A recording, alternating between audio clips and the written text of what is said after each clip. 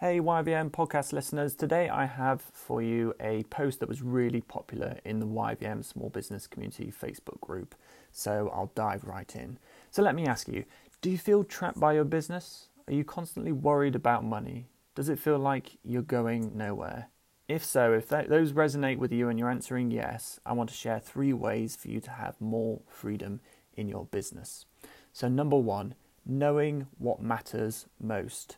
So rather than just working harder, doing more, doubling down, which let's face it is exhausting and will only get you so far and if you've got a full schedule already, you can't do any more. So start to focus on what matters most. Stop worrying about those little issues. Keep your eye on the key things in your business. Every aspect of your business, there will be a few key things. One key marketing tactic, one key customer service element, one key networking group, one key strategy, one key service, one key product that sells the most. Identify those things that matter most and put your energies into them. Don't worry about having an empty inbox every day. Don't worry about replying to social media instantly. Unless it matters most, don't worry about it. Get to it when you can because you've got more important stuff to be focusing on. So that's number 1. Number 2, set boundaries. So whether it's at home, at work, with clients, with suppliers, with yourself, if you don't set your own boundaries, other people will set them for you, and chances are you won't like them. Tell clients what hours you're available. Don't be on your phone all the time at home. Let yourself rest. Stick to your processes and don't make exceptions for just one person. By setting clear boundaries in all aspects of your life, you're not going to be dancing to other people's tune. You're not going to be resenting, kind of saying yes to people that you actually wish you said no to. You're going to be dancing to your own tune, and things get a lot better when you do that.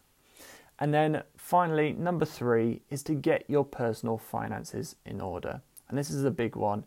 The most common problem for small business owners when I'm talking to them and when they share their problems is their short-term need for money, short-term need for cash. This often means that they end up kind of focusing on the short term, that they need money now so that they can, how can I make money now? I need shortcuts, I need to get it faster.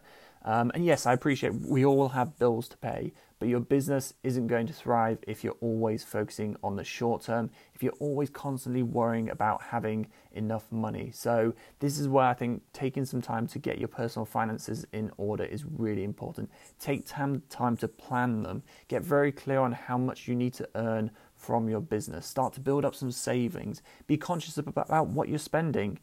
Find ways to be more resourceful. By taking control of your personal finances, you'll start to lift that pressure on that short-term requirement to make money, which in time means you can build something much bigger than you could have ever done with that kind of short-term focus. So you can follow your passion and you can do it not stressed out, always worrying about money.